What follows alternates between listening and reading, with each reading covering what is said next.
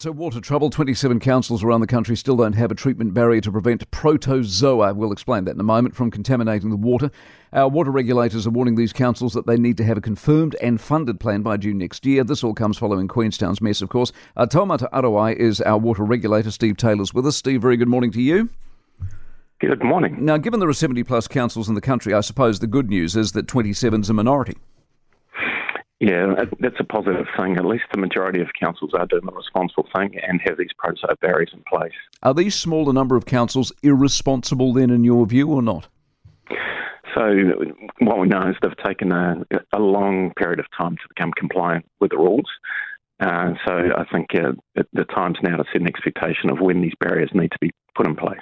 And when you say a barrier, what tangibly, physically is it? So a protozoa barrier can be a number of things. So it can either be UV treatment, which basically sterilises the protozoa and stops them from recreating within the human body, or it can actually be a sort of a filter, either a membrane filter or something like reverse osmosis that prevents it from getting into the water supply. And I'm assuming they're claiming poverty and that's why they can't do it. Yeah, so we've heard a number of comments that just simply the affordability of installing these is an issue. But again, our priority, our interest throughout this whole exercise is ensuring the safety of drinking water. And I think that's a common expectation for many people who turn on the tap. Protozoa is a flash word for what? Giardia? Yeah, so Giardia, Cryptosporidium, both really good examples of why it's important to have these barriers. Recent situation in Queenstown where we had the Cryptosporidium outbreak. Again, that happened in a situation where there was no protozoa barrier.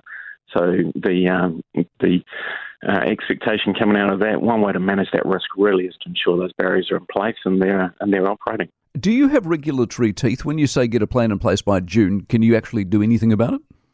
Yeah, so we do have a number of options. Taumata Arowai as an entity's been in place for a short period of time, but we've got the ability to, as we did in Queenstown, put a compliance order in place. What that requires the council to do is undertake certain actions within a certain time frame to ensure the water is safe. Or what? Now, so the alternative, if that doesn't happen, is the prospect of prosecution.